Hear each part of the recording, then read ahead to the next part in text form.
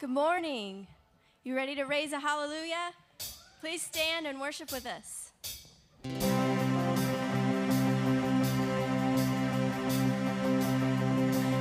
raise a hallelujah in the presence of my enemies.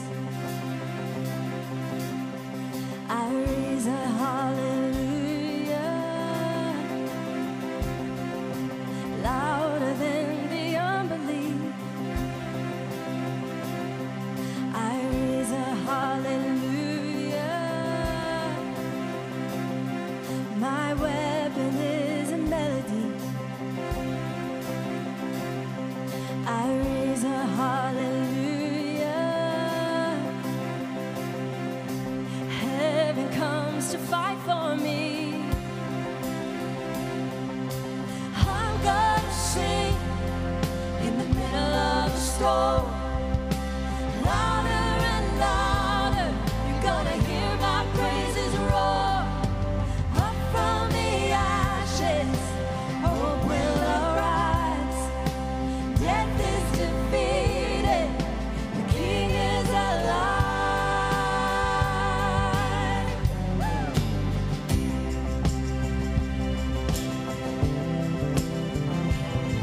I raise a hallelujah with everything inside of me.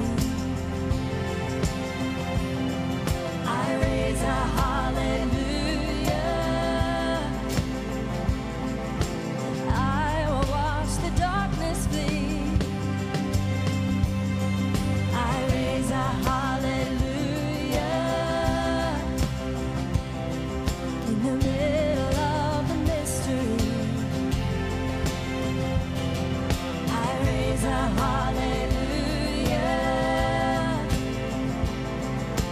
Fear you lost your hold on me. I'm gonna sing in the middle of the storm. Louder and louder, you're gonna hear my praises roar. Up from the ashes, hope will arise. Death is defeated, the King is alive.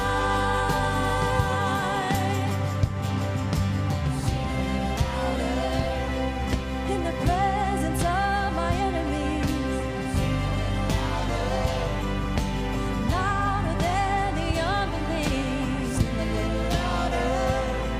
My weapon is a melody.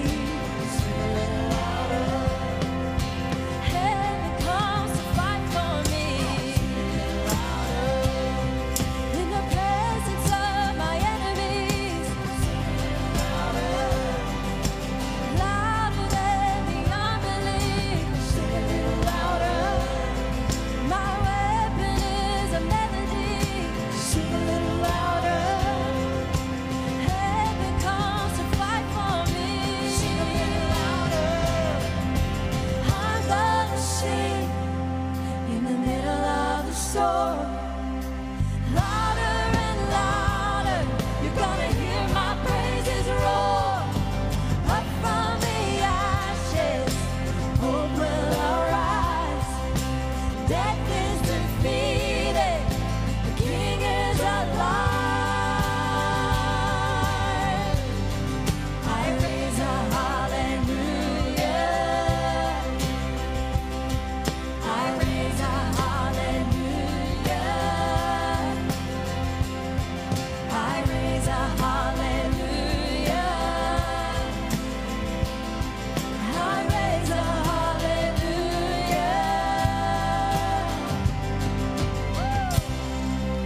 Let's raise a hallelujah this morning. Oh, we serve a mighty and gracious King, amen? He meets all our needs. Meets us right where we are. He bathes us in his forgiveness and his mercy.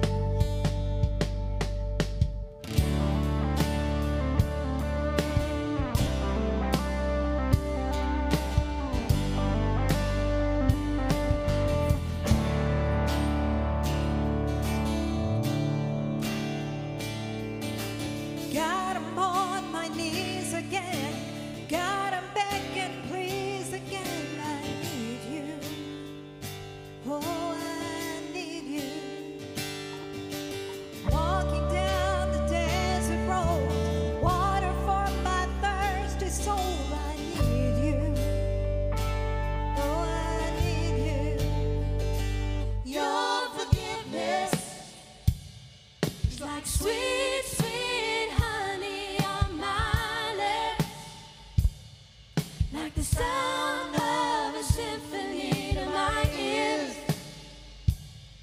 It's like holy water on my skin.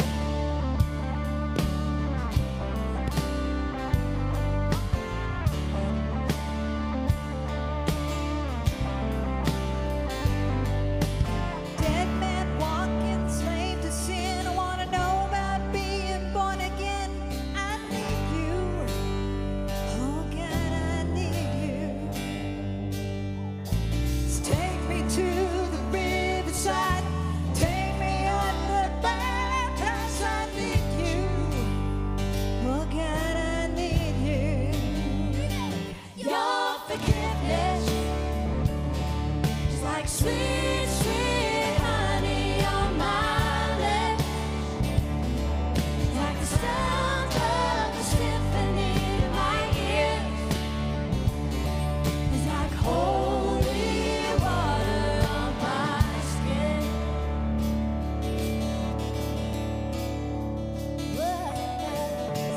On my skin. Yeah. I don't wanna abuse your grace. God, I need it every day. It's the only thing that ever really makes me wanna change.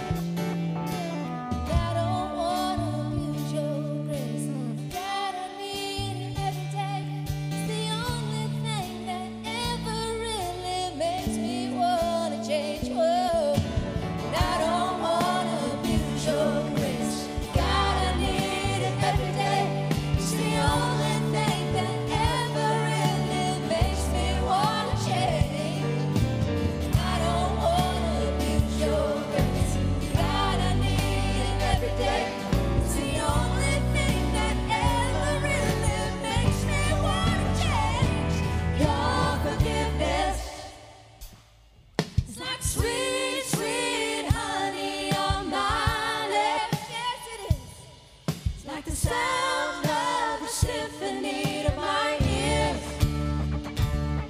It's like holy water.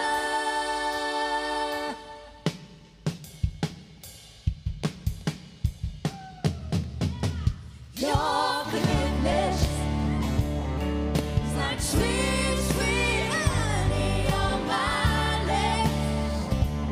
It's like the sound of a symphony to my ears. It's like holy water on my skin. It's like holy water on my skin. It's like holy water.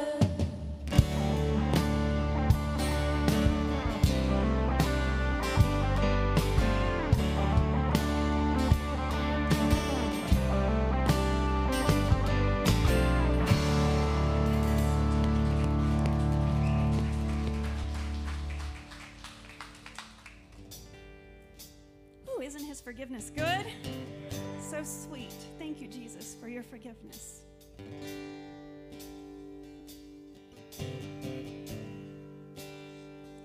I love you, Lord. Oh, your mercy never fails me.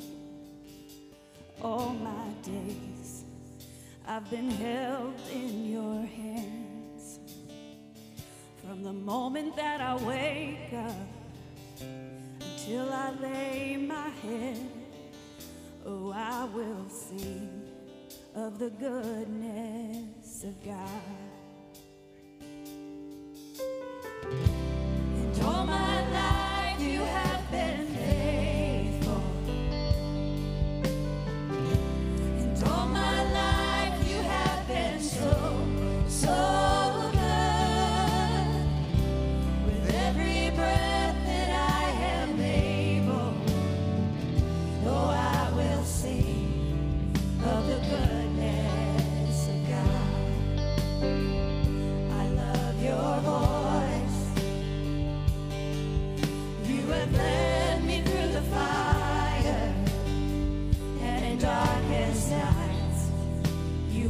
close like no other. I've known you as a father. I've known you as a friend. And I have lived in the goodness of God. And all my life you have been faithful. And all my life you have been so, so good. With every breath that I am able, oh, I will sing of the goodness of God. Sing of his goodness. 'Cause your goodness is running after, it's running after me. He runs after you. Your goodness is running after, it's running after me. With my life laid down, I surrender now. I give you everything. Give him everything. Your goodness is running after, it's running after me. 'Cause your goodness is running after, it's running after me. 'Cause your goodness is running after, it's running after me. With my life laid down and surrendered now, I give you everything. Just surrender everything. 'Cause your goodness is running after, it's running after me.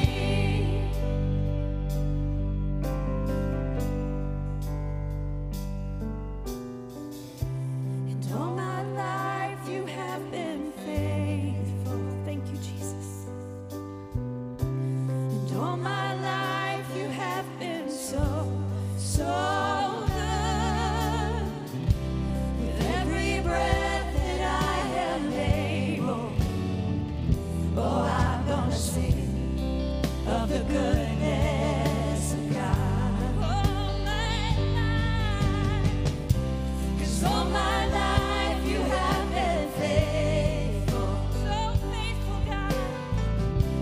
And all my life you have been so, so good. With every breath that I am able, oh, I will sing of the goodness of God. Oh, I'm gonna sing of the goodness of God.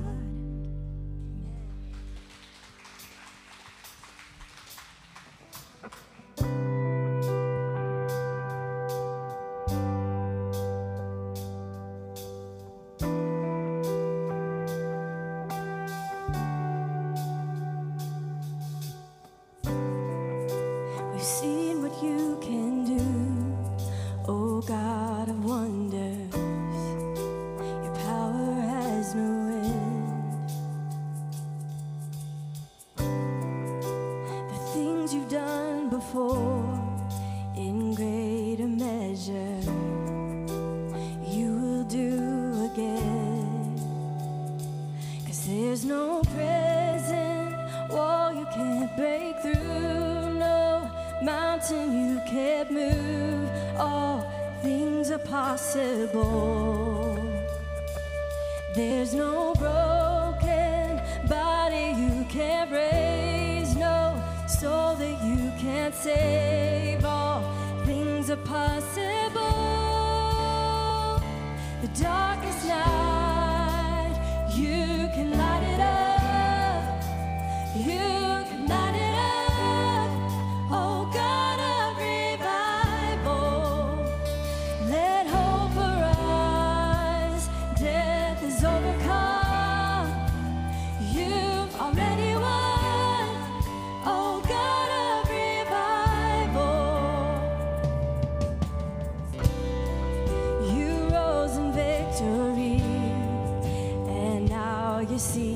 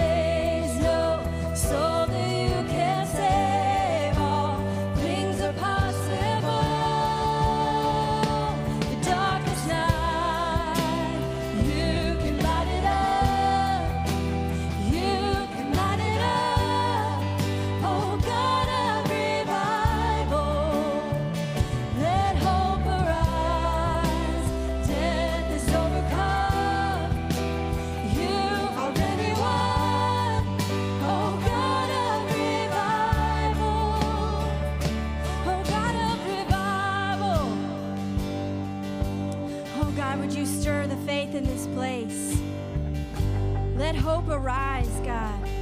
Where there's hopelessness, would you bring hope? Where there's doubt, would you bring faith? Where there's sickness, would you bring healing in Jesus' name? Where there's weariness, would you give strength? You give strength to the weary. God, we just lift up your name high today. That's the heart of revival. That's the core of revival, is to lift up your holy name.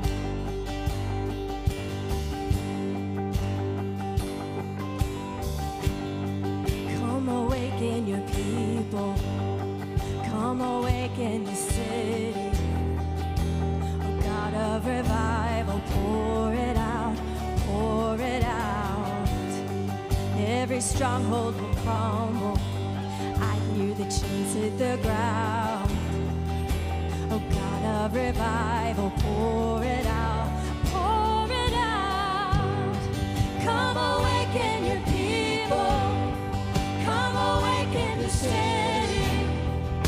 Oh God of revival, pour it out, pour it out. Every stronghold will crumble. I hear the chains hit the ground.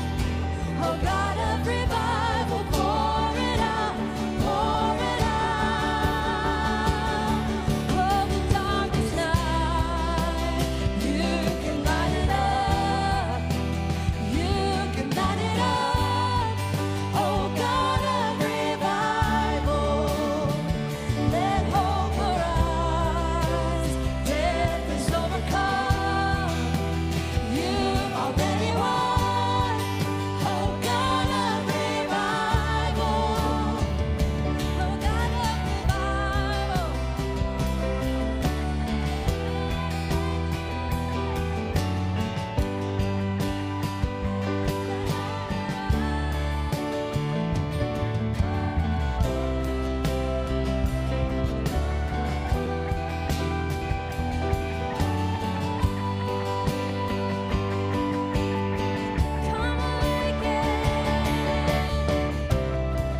Come awaken your people.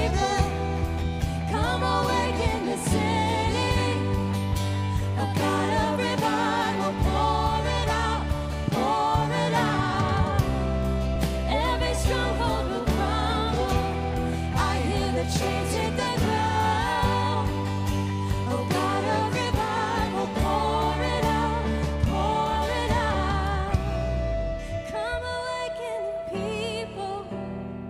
Come awaken the city. Oh God of revival, pour it out, pour it out. Every stronghold will crumble. I hear the chains hit the ground. Oh God of revival, pour it out, pour it out. You can be seated.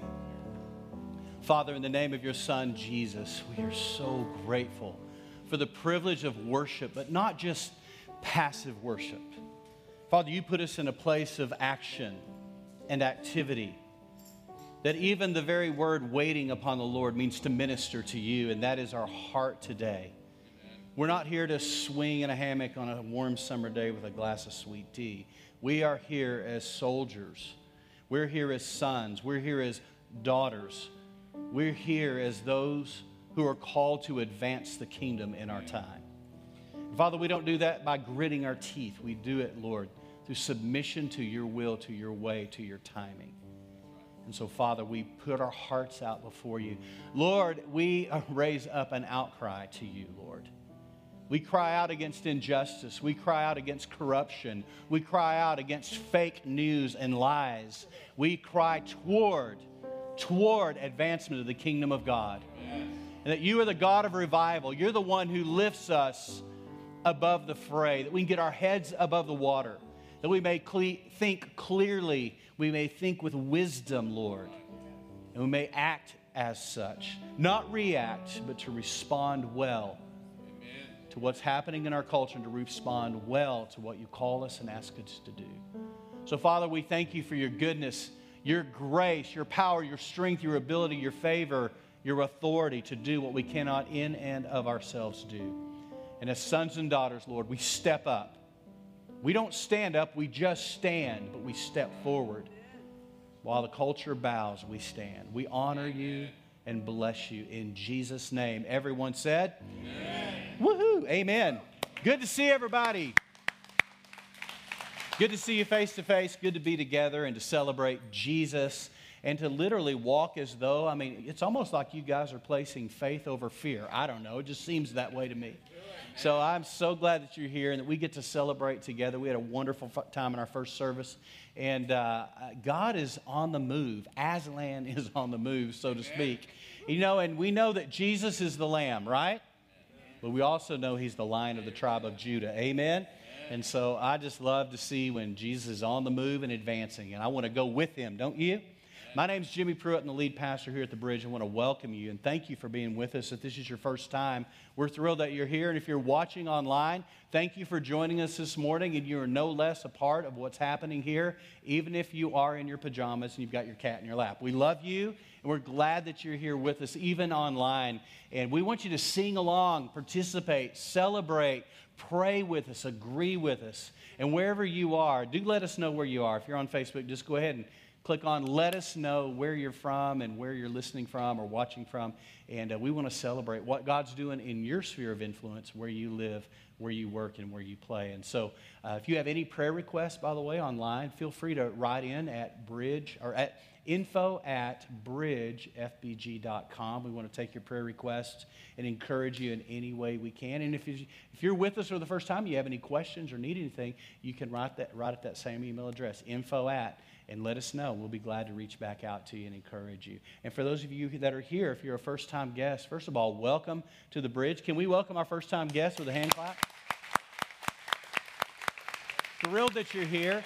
Do help us out with one thing. We'd love to know who you are, where you're from, and whatnot. And so as you go out the doors there's a Connect Center, and you can see some cards laying there. There's an opportunity to write in a prayer request on a prayer card, or you can give us contact info, and we'll reach out to you and encourage you. If you have any questions about the Bridge, we want to be here to answer and share our heart with you. So speaking of the Bridge and what's coming up, Bridge Life Membership Lunch is coming up on August the 16th. I've had a lot of people during this season ask about how do we join? How do we, it's a pandemic. What do we do now? We keep doing what we're doing. We put one foot in front of the other every day. We continue to love Jesus, love one another, and we leak out life where we live, work, and play, and we be Jesus wherever God puts us. Amen? But we want to equip you and encourage you to do that. So August 16th, it'll be right after the second service. Do let us know you're coming. You can sign up at the Connect Center outside. Or you can go online and register with us as well. We need to know how many are coming because we're going to prepare lunch for you, or if child care is needed. So again, thank you. And we love to pray here at the Bridge. And so what we're going to do right now is we're going to spend some time praying for all the other churches in our community. Those of you that are online, pray for the churches in your community. You should always be known, and we should always be known as everyone's fan, everyone's cheerleader. Amen? We're not here to hold up a sign and protest what we don't agree with. We're going to hold up a sign and say, we love you in the name of Jesus, and there's nothing you can do about it. So we're going to love people with everything we have. So we want to be the biggest cheerleader of every church in our town, every church in our community, and in our surrounding area. So would you join me in praying as every pastor and team and leadership team is trying to figure this whole thing out just like all of us. Amen? So let's be in agreement together. Father, we just sang the song, You're the God of Revival. And I'm asking on behalf of every church in our community, in the surrounding communities, our county and surrounding area, the region of the Texas Hill Country. And for those that are online, I'm in agreement with them for their community, that, Lord, you would pour out revival, that you would release a breath of fresh wind and fresh air. And, Lord, pour out fresh oil upon us, Lord. And that in the spirit of Ezekiel chapter 37, that dry bones would come together and there would be a rattle that is unmistakable. The rattle of life, death to life, asleep to awake. So, Lord, would you pour out your presence and your spirit upon every church, even if they're still not meeting, even if they're still having to do it online, and even if they've not quite taken the step. God, I'm asking you to release grace upon grace and greater measures of grace upon them and encourage them. And I'm asking, Father, this is my ask as a son to a good father. God, I pray you would light every pulpit on fire with the gospel of Jesus Christ in our community. Every pulpit would burn with fire, burn with a fire of passion, gospel, and the kingdom. And there'd be an advancement and dominion mentality in our time. We would advance the kingdom. Father, I pray, I know everyone's trying to navigate this, so I ask for greater and greater grace to be released. We love you. We call forth revival in the name of Jesus. We call those things that be not as though they are, because we know it's your heart to see the church awake and alive in this time. We love you. In Jesus' name, everyone said, amen and amen. Every week here at the Bridge, we celebrate communion. What communion is to us and for us is our opportunity to press pause on the drama of life. Is there any drama going on in our world right now? Anybody noticed? Anybody noticed? So as we try to traverse this thing and navigate all this stuff, there comes moments where you just need to sit back and just say, wait a minute, I need to stop and recalibrate the scale. My granny, and we had one when I was a kid. You remember those scales that sat in the bathroom? They had that rusty metal thing on the bottom of them that you would calibrate the scale, you know, because they were never right, ever. You know, it'd be like minus 4 pounds, a plus, you know. So you could calibrate that thing to 0. And sometimes we just need a reset in our lives. And that's really what communion is for us. It's resetting, it's recalibrating. And to do what Jesus asks us to do, and he asks us to remember him. And I'm thankful that we do it on a weekly basis. And so here's what I'm going to ask you to do. Now, somebody played a little trick on me. I'm not sure where this came from. I made a comment about how interesting it is to open our containers sometimes, that it was like cracking the ketchup at Chick-fil-A. So someone put one of these up here. So thank you for whoever did that. Point taken. So I want to encourage you to do something as we get started here. Would you go ahead and just go ahead and open yours and peel the top layer first, the clear layer. Trust me on this. Aaron had a mishap with a red one in a white Easter dress one time. So see, point taken there.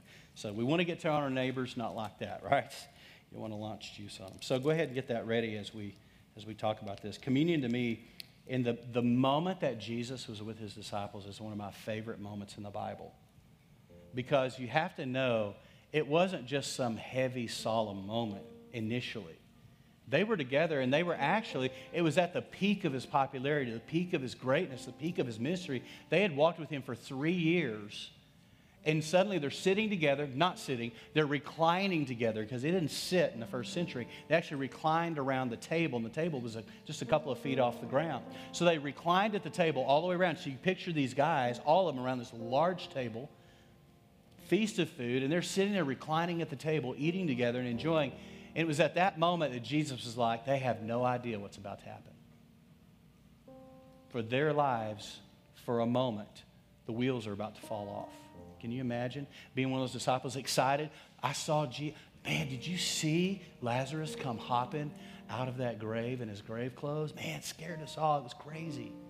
And can you remember when Jesus touched the leper and his skin went white as snow right in front of us?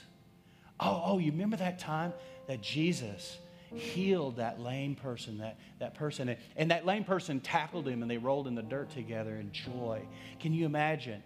You remember that time Jesus picked up those kids and shut everybody up, including us, and said, this bid, let the kids come to me. Let the children come. Quit, don't stop them. And you remember when blind Bartimaeus, when Bart was on the side of the road screaming out with everything he had. You remember that? You can imagine them retelling the tales, rekindling their faith around the dinner table, much like we do around the dinner table. And in that moment, Jesus has to do something hard. He has to out the one that's going to betray him. And he outed him, Judas. And Judas was revealed as the one that was going to betray. And I imagine the mood changed pretty drastically in that moment. And in that very somber, at that moment, Jesus, who doesn't kick him out, by the way, lets him stay at the table. He takes some bread, and the Bible says he broke it. Well, you can't break plain white bread, can you? You can just tear it. But they had matzah bread, which was an unleavened bread, like a cracker more like. And he took it and he broke it. And then he prayed over it. He said, Father, this is my body broken for you. Bless it. Bless it for what's about to happen. Lord, we're thankful for the body, the broken body of Jesus. We take this to remember. Take the bread. Then he took up a goblet of wine. He held it before him. He said, this is my blood. It's the blood of the new covenant. It's being poured out and spilled for you. And it's going to cover and for the forgiveness of many sins, for the forgiveness of many. And he took that goblet. He held it up and he said, this is the blood of the new covenant. And then he reminded them to do it in remembrance of him, that you should always stop to remember. So that's what we're doing today. Father, we're thankful. Jesus, we're thankful. Holy Spirit, we're thankful. We're a grateful people, even in the midst of weirdness in our culture, in our world. We refuse to live below the line, but to rest in you and live above the fray. And as we do, we're thankful. Thank you, Jesus, for your blood spilled out for us. You can take the cup.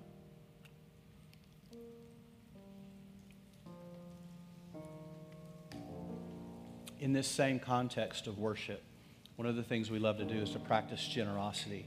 And I want to invite you to prepare your offering. If you brought your offering today, then I want you to know we have boxes on every door, on both sides of those doors. Those are boxes. We don't pass the plate here at the bridge, but we ask you during this next song, while we're worshiping, while we're singing, while we're engaging him, that you take your offering, you walk it over to the box. Many of you give online. That's great. Thank you. But take your offering. I'm going to ask you to do something. I do this every time. Would you bless it before you put it in there? You know, this isn't the Shriners. This isn't the Moose Lodge. I mean, we're here to give, to sow. And we don't give to the church. We give through the church. So I want to invite you to do that today during the context of worship. You can go and take it over there while we're singing. Just get up and go. So, Father, in the name of Jesus, we love you. We honor you. We sing, we play, and we worship an audience of one. We bless you and thank you for your greatness, your goodness, your mercy. And Father, thank you for the generosity of the saints. We are so blessed here at the bridge with generous people. Father, today as they give, encourage them that what they're doing matters and it makes a difference. We honor you and we love you. In Jesus' name, amen and amen. Let's stand and worship.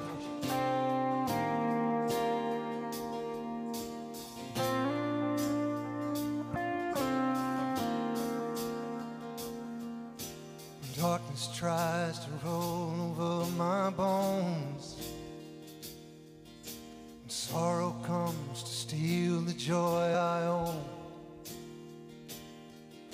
When brokenness and pain is all I know, I won't be shaken. I won't be shaken. Sing My Fear Doesn't.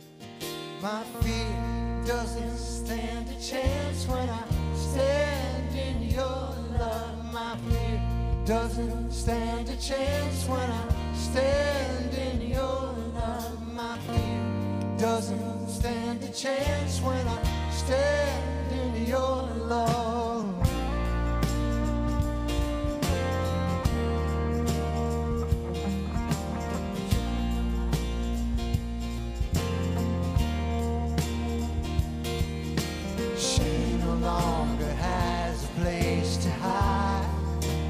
I'm not a captive to the lies. I'm not a captive to the That's it.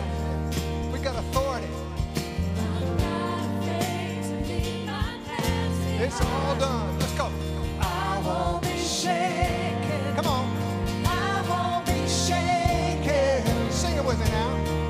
My fear doesn't stand a chance when I stand in your love. My fear doesn't stand a chance when I stand in your love. My fear doesn't stand a chance when I stand in your love. It sounds like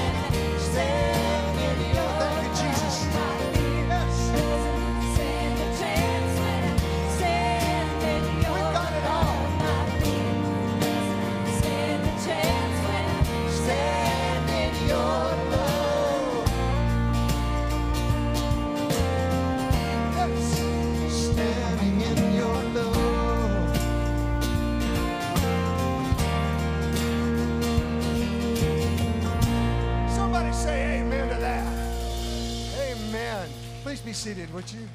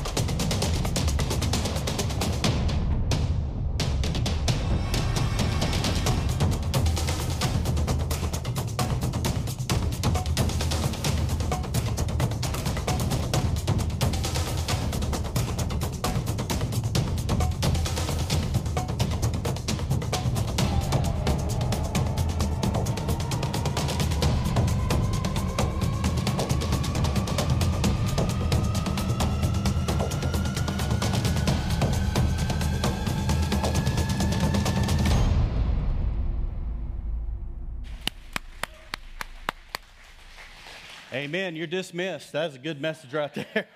Wow, that's strong. When I was a young believer in Christ, I remember just when I came to faith, I was so on fire. Anybody know what I'm talking about? Anyone ever come to Christ and maybe a little later in life and it was like something was alive in you? Anybody here? Any wild ones here? Any wild? Man, I was so excited because I came to faith at about 18, 19, right in that time period. And it was radical for me. It was a big, big life change for me. And I was so grateful. And interesting enough, when I came to faith in Christ, there was this surge of authority, this surge of strength. It was like I intuitively, internally knew that God was with me and I had nothing to fear. But then I grew up. Started going to church. And it was all new to me. I had never been. And I remember Sunday after Sunday sitting in church wondering, why aren't these people excited? You know, am I weird? Why am I like wanting to go charge the gates of hell with a super soaker and no one's excited? And it was a mind blower for me as a 19-year-old young man to go to church and go, mind you, we were singing hymns with an organ and a piano that was sometimes in tune, but I would read the words. No, wait, we didn't have a screen then. I would read the words in the Broadman hymnal, and I would go, these words are powerful. Amen. And maybe the tune didn't really do much for me. I wasn't raised in church. I was a rocker from the beginning, duh. And so, but I remember just going, the words are powerful. Why aren't we excited? And I remember talking to our pastors, poor things. Man, I was that kid that was always like, Pastor Kim. He was a guy, by the way. Pastor Kim Norwood. Why aren't people excited? He's like, well, Jimmy, you got to understand, a lot of these people have been in church all their life. And I'm like, so? Never made sense to me. Never made sense. And so I was always that hard-charging young man who all through my 20s, 30s, 40s, I'm getting old, 50s now, I'm still that hard-charging man. Now, I may have toned it down just a notch, but only so you can tolerate me. That's the only reason. There's a strategy. I'm trying to leak out, not freak you out. You know what I mean? But you have to understand, 24/7, my heart is given to the gospel. It's given to Jesus. It's given to the kingdom. And my question is this: why aren't we all like that? Yeah. What happened to you after coming to know Christ that caused you to back off? To take the pedal off the metal? I'm not saying you got to run 1,000% all the time. That's not even humanly possible and shouldn't even be expected. But what happened? Because you used to be excited. You used to be on fire. You used to want to go share the gospel. You used to want to worship. You used to want to be on the worship team. You used to want everything. What happened? Well, for me, I just there's a principle. If you want to fly or soar like an eagle, you need to get eagles around you. But if you want to be on the ground pecking pebbles like a turkey, just hang out with turkeys.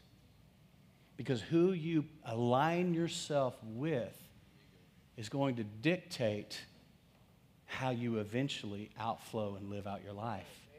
So I learned a principle from sports. I played sports from the time 7 years old. I was in Pee-wees throwing a baseball. And I played sports all my life. So I played football. That rolled into basketball. That rolled into track and tennis at the same time. I did both. And then that rolled right into spring training, which rolled into baseball for the summer, which then rolled into two-a-days in August. August in West Texas, two-a-days, that was like hell on earth, I'm not going to lie. It was like brutal. And then that rolled right into football. And I mean, that was my entire existence all through elementary, junior high, high school. And so I grew up with this mentality of learning something about sports. If I wanted to improve my game, whatever I was playing, I had to get around people that were better than me. I had to get around people who knew the game better than me, played the game better than me, were bigger than me, stronger than me, faster than me, thought better than me, understood the dynamics of the game better than me. And you know what would happen as I got around them? It would elevate my game. There you go. Guess what? Here I am, a new Christian. And I'm finding myself, after several months being in a church and starting to feel my flame go out and the fire die down. Why? Because I'd surrounded myself with people who were not on fire. You know, you can take a lump of coal, and you probably heard this before, but remember when we cooked with charcoal? Does anybody do that anymore? I don't. I just turn on the gas, and here we go. But remember, I grew up, and my dad, and he was like, would craft a fire on coals. I mean, it was like an art form for him. Every Sunday, he would cook out. And he'd take that grill, and he would stack them into this pyramid. And then he'd squirt a gallon of lighter fluid. That was my favorite part. He'd squirt lighter fluid on it and then toss a match. It'd go up. And it was awesome. But what I would notice is he wouldn't like put the steaks on while it was still flaming. He'd let the fire die down. And what would happen is that entire mound would glow red with heat and white with heat. You could see a little flame coming off. Man, you put your hand over that and it's like, whoa. But what would happen, inevitably, is that one would fall off the pile. And you know what would happen in just a few moments? It would go out. And all he would have to do, he had these big tongs. He had tools and everything. He was into his grilling. He would take these tongs, he'd set that coal back up on top of the pile. You know what would happen? Almost instantly, it would come back to a glow or a white-hot heat. And that's what I found for me as a follower of Jesus. I had to surround myself with people who were hot, who were on fire, who emanated passion. Or I could surround myself and settle for those who weren't. And I tended to become like the people I surrounded myself with. So, bless your little old hearts, as we say in Texas in the South. You got me. I'm hot. And I surround myself with people who are hot because I believe we are supposed to burn with the fire of gospel. Amen. Now listen, there are seasons, ebb and flow. Life happens. That's just a reality. There's times when you're hotter than others, times when you ebb, times when you flow. But here's the deal. At the end of the day, there comes a time where you need to be ready to be hot and ready to burn. And I believe we're in that time now. My friend Paul Blizzard, when I was in college at Howard Payne University, Paul was a fourth-generation Jehovah's Witness. Whoa. Then he got saved. He got born again. He accepted Christ as his Savior, and his whole world flipped. His family completely shunned him. Because that's what they do. You're ostracized. They excommunicated him from the church. And so he was completely on his own, but he was so in love with Jesus that he didn't let it stop him. I'm not saying he didn't care. He just didn't let that stop him from his pursuit of the one who saved his life. And his wife got radically born again. And when Paul came to college, to a Southern Baptist college to study, that dude was scary on fire. He didn't know what it was. You see, you have to understand what he was saved from. He understood as a young adult that he had been saved from hell. He'd been saved from an eternity separated from God. He understood that. Some of us need to remember that and rekindle the fire in our own hearts. And so he came to school. He was scary on fire. First time I saw Paul Blizzard, he was walking around our city with a big old wooden cross on his shoulder, Arthur Blessed style. And I'm like, dude, that guy is either crazy or in love with Jesus or both. And I remember he was the guy walking around town. And then I'd get the story, oh, he used to be Jehovah's Witness. Now he's on fire for Jesus. And he feels like God told him to carry a cross. I asked him one time, I said, Paul, why do you carry a cross around? He goes, God told me. I'm like, okay, good enough for me. So Paul was that radical guy. So he comes to school, and he's the guy, this is what I loved about Paul. He's the guy that would go out and take gospel tracts and put them on the Bible professors' cars on their windshield because he didn't think they were all saved. He was radical. And they would laugh about it. They go, oh, Paul just struck again. I mean, it was just funny. And they loved him because of his fire and his passion. And for over the last 10 years, Paul and Pat Blizzard have spent the last decade in Vietnam on the mission field, loving orphans to Jesus and spilling out that fire on another continent. See, when you surround yourself with people who are on fire, even if your fire has dimmed, you'll come back to life. And it doesn't take as long as you think. Because every one of you who are born again, God put a fire in your heart. Amen. And it's still there. Sometimes it just needs the wind of the Spirit to blow back on it. And so what I want to talk to you about today, I want you to put the title slide up. We've been in this series called What is Needed Now? Just trying to sort of say, okay, we're in this crazy time right now. What's needed now? We've gone just a gamut on themes. But today I want to talk to you about something I think that is critical in this hour. And it is receiving and walking in your authority as a follower of Jesus. See, all of us are like, oh, I got saved. I'm going to go to heaven. That's awesome. But most of us don't understand that's not a defensive posture in the world. You have actually been given an active offensive posture, and that is this. You can even go back to the beginning and say, oh, in Deuteronomy it says this, you're the head and not the tail. You're above only and not beneath. You're blessed coming in and blessed going out. Even in that same passage, it says as the enemy approaches you one way, he has to flee 7 ways. I mean, you just scatter the enemy just by showing up. That is your inheritance. That is who you are as a follower. That's just the beginning. Listen to this out of Genesis chapter 1. This won't be on the screen, but I want you to hear this. I added this. Then God said, listen to this, let us make man in our image, according to our likeness. You got to wonder who our is. The heavenly host, there was a lot more than the Holy Spirit and Jesus at the time. That's a whole nother thing. Let them have, listen to this word, dominion. So what I want to talk to you about today is a dominion mindset. A dominion mentality. And some of you, depending on your tradition and where you've come from, and what I love about the Bridge is the variety of theological perspectives that we have meeting under one roof.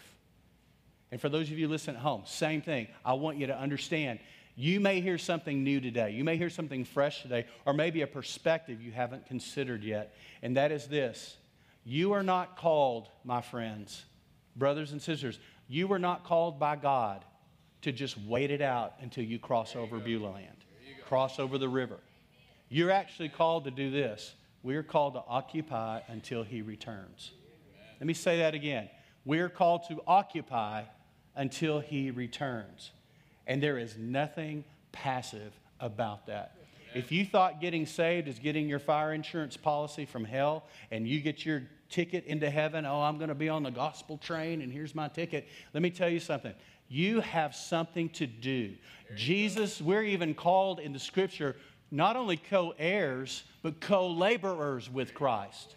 Yeah, Jesus on the cross, tetelestai. This is how much I believe it. I inked my arm with it. Tetelestai, it is finished. But that doesn't mean he's done in you. He finished his assignment. But we still have stuff to do. There you go. We still get to do the work of the kingdom, and it is a joy. Man, the work of the gospel has received a bad rap. That's right. Yeah, we don't want to talk about work. That's works mentality, works theology. Wait a minute. Don't throw out the baby with the bathwater theologically. We have something to do. He's empowered you. He's equipped you. He's anointed you. He's appointed you to go and bring the gospel of Jesus Christ, the good news of the kingdom, where you live, where you work, and where you play. Is anybody more excited than Curtis Allerkamp right now? Yeah. He gets it. And Sarah. And Jeff. and me. Amen. Listen to this. I love the scripture here. He says, so let them have dominion. This is initial. By the way, that didn't go away with the fall. See, we have this mentality of, well, that was, pre-fall, and then after the fall, everything changed. But your DNA didn't change. That's right. The imago Dei, the image of God of who you are in Him, did not change. The DNA is the same, and this is a DNA piece. This has nothing to do with the fall. So do not write this off because of the fall. So here's what it says. Pre-fall, let them have dominion over the fish of the sea, over the birds of the air, and over the cattle, over all the earth, and over every creeping thing that creeps on the earth. You have authority over every creep that comes into your life. You have authority. You've been given authority, dominion. Listen to this, verse 27. So God created man in His own image. See, He did what He said He was going to do. I'm going to do this, host. Now watch this. So He did it. He created man in His own image. In the image of God, He created him. Male and female, that's a whole other subject right there. You do know their name was Adam? Okay, that's another topic for another time. He created them, verse 28. Then God blessed them. He blessed them, and God said to them, be fruitful and multiply. Fill the earth, subdue it. Subdue it. It means to put under. Have dominion over the fish of the sea, over the birds of the air, and over every living thing that moves on the earth. You have been given in your very spiritual and godly DNA, the imago Dei in Latin, the image of God. In your DNA is a dominion mindset. That's why you find yourself wanting to lead out times. Well, I want to step up at times, and then you go, oh, wait, I can't do that. Oh, wait. And we fight it. We fight what God put in us. And it is to step up. It is to stand up. It is to stand out. God put that there. Don't dumb down the gift that God has put in you to lead out. Listen to this. I want to call this out in you prophetically. 1 Timothy 1:18. This charge I commit to you, son. Now we're talking about this idea of having authority, which means there's a fight to be fought, a war to be waged. Listen to this. He says this. According to the prophecies previously made concerning you, that by them, listen, you may wage the good warfare. Why? Why would Paul tell him that he is to wage the good warfare if there wasn't a warfare to wage? That's right. Listen to the next verse. 1 Timothy 6:12. Fight the good fight of faith. Wage the good warfare and fight the good fight. Does that tell you there may be resistance to what we're doing? There you go. That there may be a resistor to what we're doing? Listen to this. Lay hold on eternal life to which you were also called, have confessed the good confession in the presence of many witnesses. Now, I'm going to start with number one here as the points as we lead into this. So I want you to look at the screen. We are seated with Him in high authority. This is a critical piece. This was a game changer for me early on in my faith. Because I began to surround myself with strong people. I began to learn and understand why they understood their strength.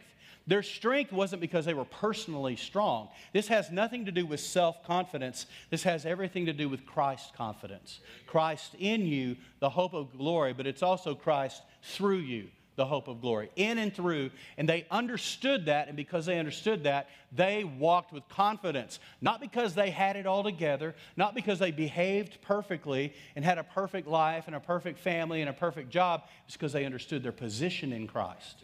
So when we understand our position, our identity, who we are, whose we are, we can walk with confidence even on the worst stinking day. There you go. Listen to this. We're seated with Him in high authority. Ephesians chapter 2, 4 through 6. And I've unpacked this before, so I'm going to go quickly. But God, who is rich in mercy because of His great love with which He loved us, even when we were dead in trespasses, made us alive together with Christ. By grace you have been saved. You know what the word grace means? I got to unpack that real quick. It means God's power, God's strength, God's ability, God's favor, and God's authority to do what you cannot in and of yourself do. Grace is anything but passive. It's anything but passive. Jesus was full of grace and truth. You think that was passive? You know, He was the Lamb, right? But He was also the Lion of the tribe of Judah. Remember? He's the dude who walked in, turned over all the money changers, drove them out of was that passive? Sometimes we give Jesus a bad feminine rap. We just do. We paint him as this soft. You know, he was a carpenter, by the way, by trade. That was hard labor. He had to have big arms. I believe it. Lord's Gym, you've seen those T-shirts? I'm thinking that's more accurate than what we've painted sometimes. All right, I digress. Ephesians 2:4. But God, who is rich in mercy because of the great love which he loves. Verse 5. Even when we were dead, made us alive. By grace you've been saved. Verse 6. And raised us up together and made us sit together in the heavenly places in Christ Jesus. All of that is past tense, family. It's all past tense. We're already raised up with him and seated in him in heavenly places. Some of you are going, well, okay, so wait, you got to understand where you are. You're not subjugated to the outer courts. You're not on the outside looking in. You're not like Wimpy hoping for a hamburger on Tuesday. You're looking in the glass. I'm hoping. Oh, I wish I had. No, you're on the inside. You're like Popeye just wolfing it down, enjoying it. I mean, you are literally on the inside. You have been seated in Christ. Where? Help me. Heavenly places.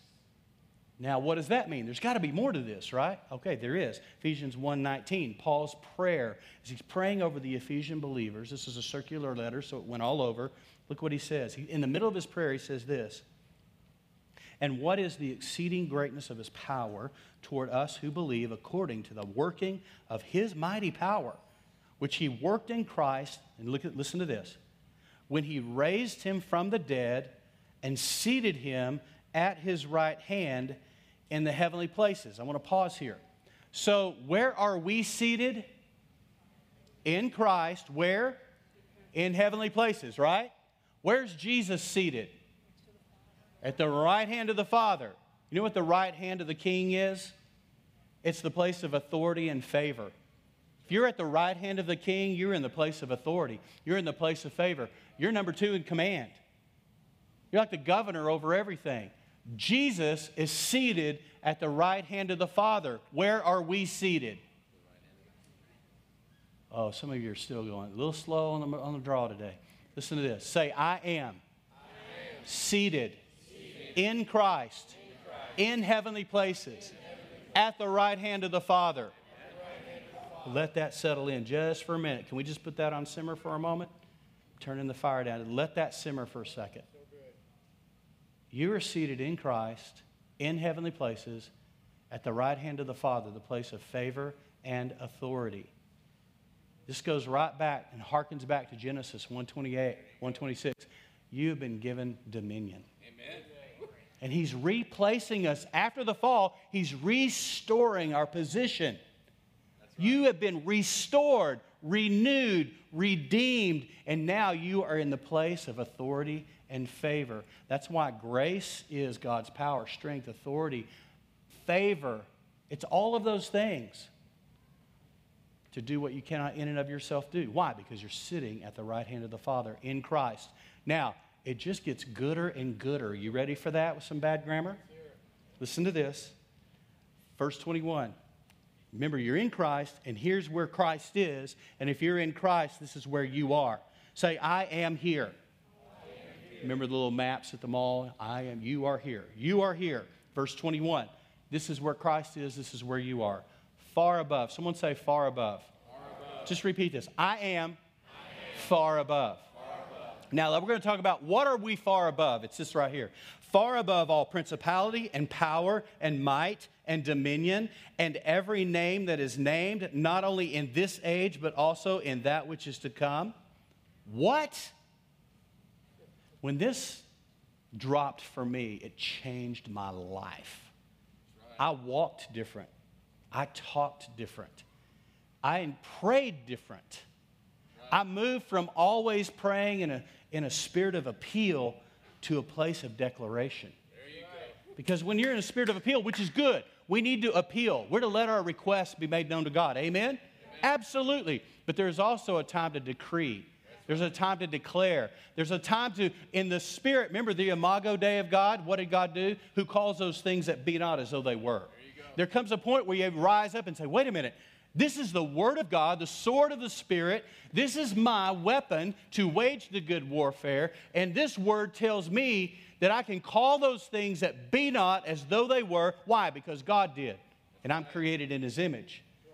And some of you are looking at me like, that is bold. That is scary. It's not scary. This is fun.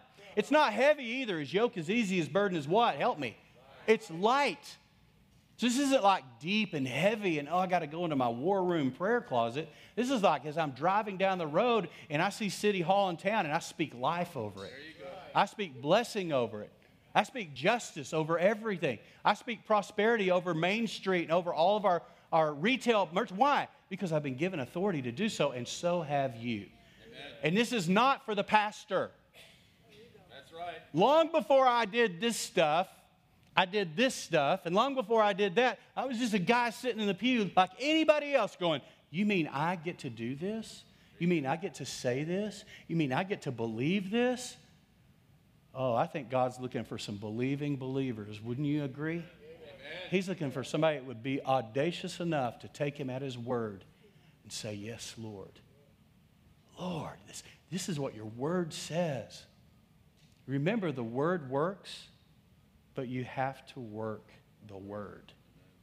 It is your weapon. It's called the sword of the Spirit in Ephesians 6. Are you with me? Amen. Oh, guess what else? Verse 22. And He put all things under His feet. You do know, maybe you don't because you may feel this right now. You were never designed to live under your circumstances. There you go. Where are you seated? In Christ, at the right hand of the Father, right? Where are your circumstances? Under your feet. Amen. Back to Deuteronomy. You're the head and not the tail, above only, not me. Do you start to see the continuity of the word? From the beginning, I'm talking table of contents to the concordance. It is consistent. And these themes run through the whole thing. And listen, when I'm having a bad day, listen, I ebb and flow just like anybody. I have my days where I wake up sucking my thumb and calling out for mommy. I'm just like you. I have a bad side of my bed, and sometimes I get out on it. And sometimes Nanette's like, go back to bed, start all over. Let's do a restart, reset. It just happens.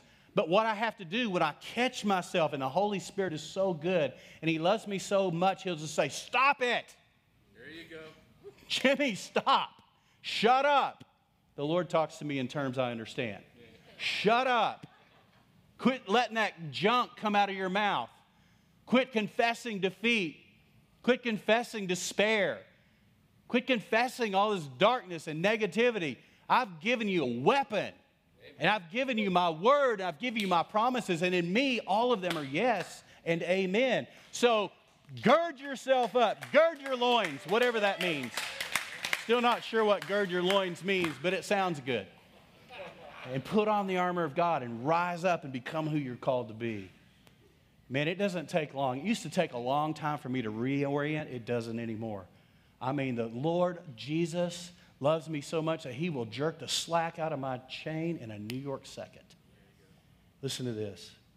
He put all things under His feet and gave Him to be head over all things, even to the church, which is His body, the fullness of Him who fills all in all. Number 2. We're only going to do 2 today. I've got 4, but I ran out of runway in the first service, so this will be a 2-parter. Number 2, Jesus secured our power and our authority. You know what Jesus did for you? Not only did He live His life, but He died the death you couldn't die. And He lived the life you couldn't live, but He did it in our place. He died the death we couldn't die. He lived the life we couldn't live, and He did it in our place. And because of that, we now get to live out of the resurrection, not out of the cross. The cross is behind us, family, not ahead of us. That's right. And I'm not saying the cross isn't significant. My goodness, it was the actual instrument, the tool that God used to get us to the resurrection. Oh my gosh, thank you. Thank you for the cross. But listen, I don't live toward the cross. I live from it. And I live past and beyond the resurrection. So now I get to walk in resurrection life, raised to walk in newness of life. Listen to this, Mark chapter 16. This is the other great commission. Here's the deal. I did something bad in seminary. I got to tell you, sometimes I was not always a nice student. I remember in seminary, and God was teaching me so much. I was on fire, even in seminary. Some say that might be a miracle. I was on fire.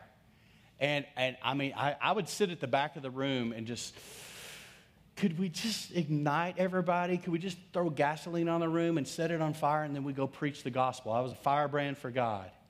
And I remember one time they kept talking about Matthew 28, the Great Commission. I call it the apostolic mandate. It's a missional mandate. We're mandated to go on mission. But they never talked about Mark 16. And I got frustrated one day, and I raised my hand from the back of the room, poor Dr. Rose. He said, yes, Jimmy. I said, are we ever going to talk about the other gospel that we never talk about? He goes, what are you talking about? I said, you know, the one, the great omission is what I called it. Was that smart or what? That was just rude. The great omission. He goes, what are you talking about? I said, Mark 16. He goes, oh, well, you know, that's bracketed in your NIV Bible because it may not have been in the earliest. And he went into this diatribe, and I was just sitting there going, I kind of like that one better than the other one. Could we talk about it? No, but here it is. And I'm preaching today, so I get to talk about it. Ready? Mark 16. Listen to me. This is so good. I want the worship team to go ahead and make your way back up. We're going to end with worship and a declaration. Mark 16:14. Later, he appeared to the 11 as they sat at the table, and he rebuked their unbelief and hardness of heart. Remember, he's not just the lion.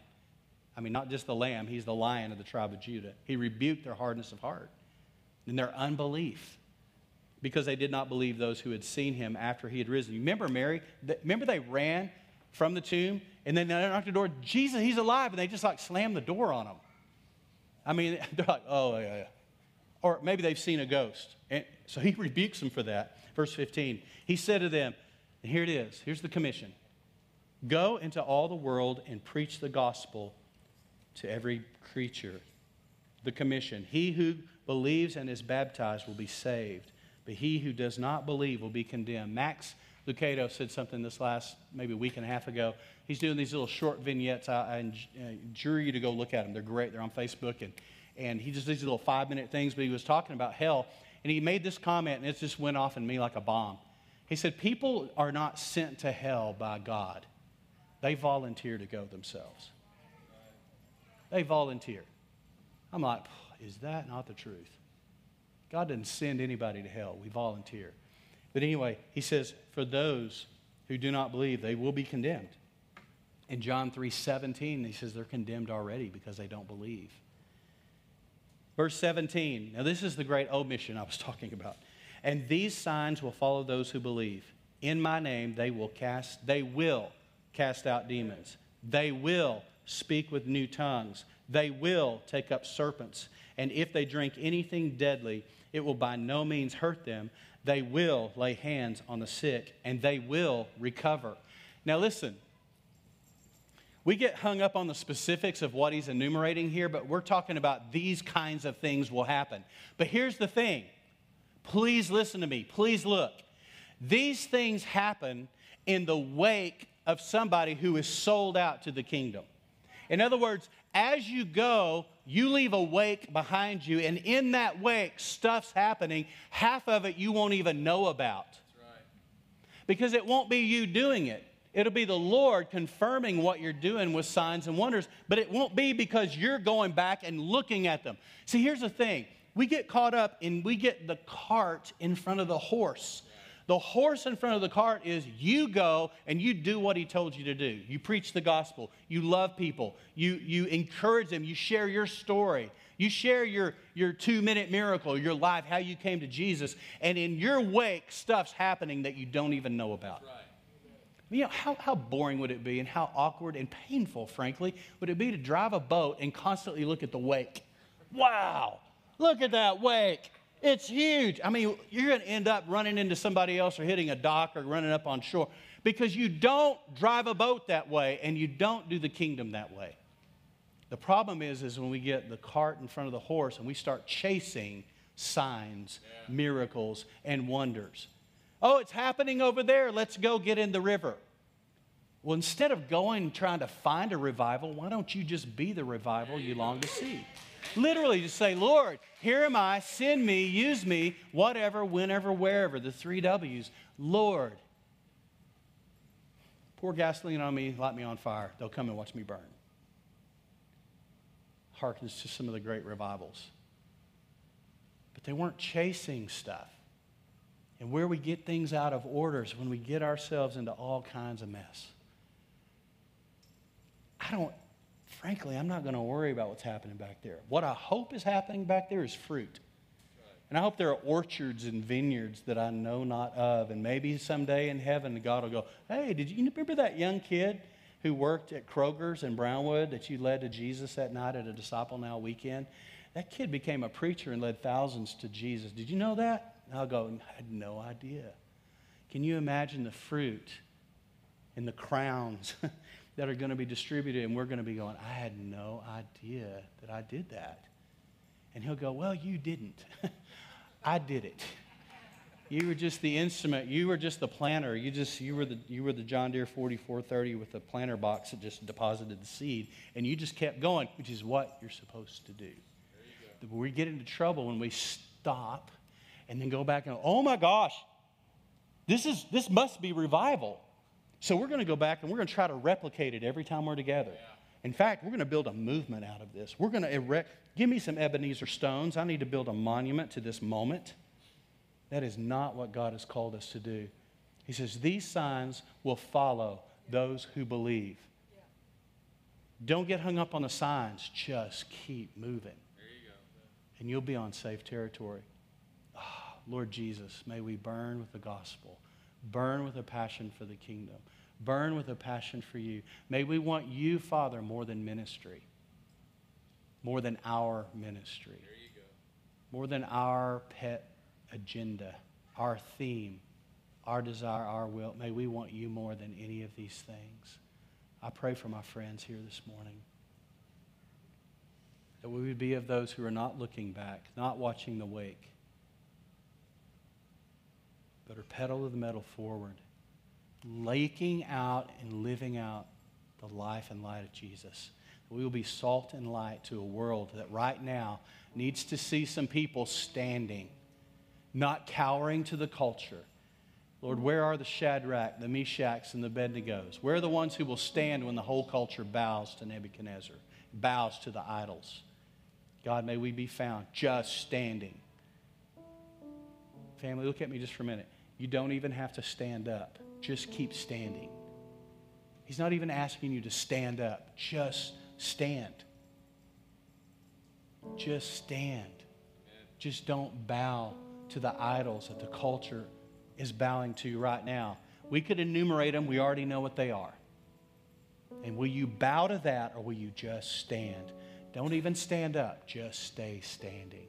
That's really all he's asking from us. Would you stand with me right now? Let's stand together and let's go out with worship. Let's go out. And there's a declaration in this song, and the mentality and the attitude is this: yes, I will. I will. I will. So I want you to sing this, but pray this as you sing this today, that we will, and just be of those who will. Amen? Amen. Let's do it.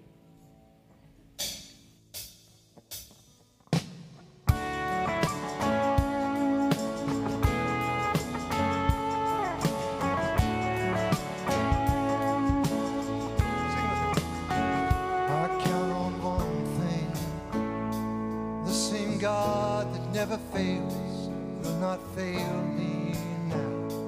You won't fail me now in the waiting. The same God who's never late, working all things out. You're working all things out. Sing it. Yes, I will lift you high in the lowest valley. Yes, I will bless your name. For joy when my heart is heavy all my days. Yes, I will.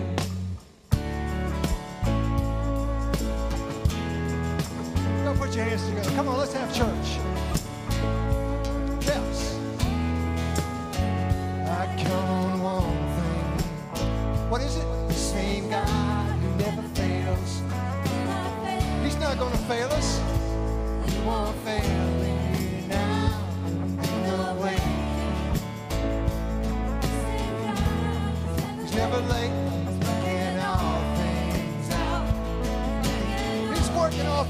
Come on, let's say it. Yeah. Yes, I will lift you high in the lowest valley. Yes, I will bless your name. Bless your name, Lord. Yes, I will sing for joy when my heart is heavy all my days. Yes, I will. How long? For all my days. Yes, I. Okay, come on. I choose to praise. Let's praise Him right now. Glorify, glorify the name of all names. That's Jesus. Nothing can stand against. I choose to praise. Glorify, glorify the name of all names. We glorify you, Lord. Nothing can stand against. Sing with us. I choose to praise. Let's do it right now. Glory. Let's glorify His name right now. Name of all names. It's the name above all names. Nothing can stand It's Jesus. I choose to praise. Glorify, glorify the name of all names. Come on. Nothing can stand against. Yes, I will lift you high in the lowest valley. Yes, I will bless your name. Yes, Lord, we're blessing your name. Yes, I will sing for joy when my heart is heavy all my days.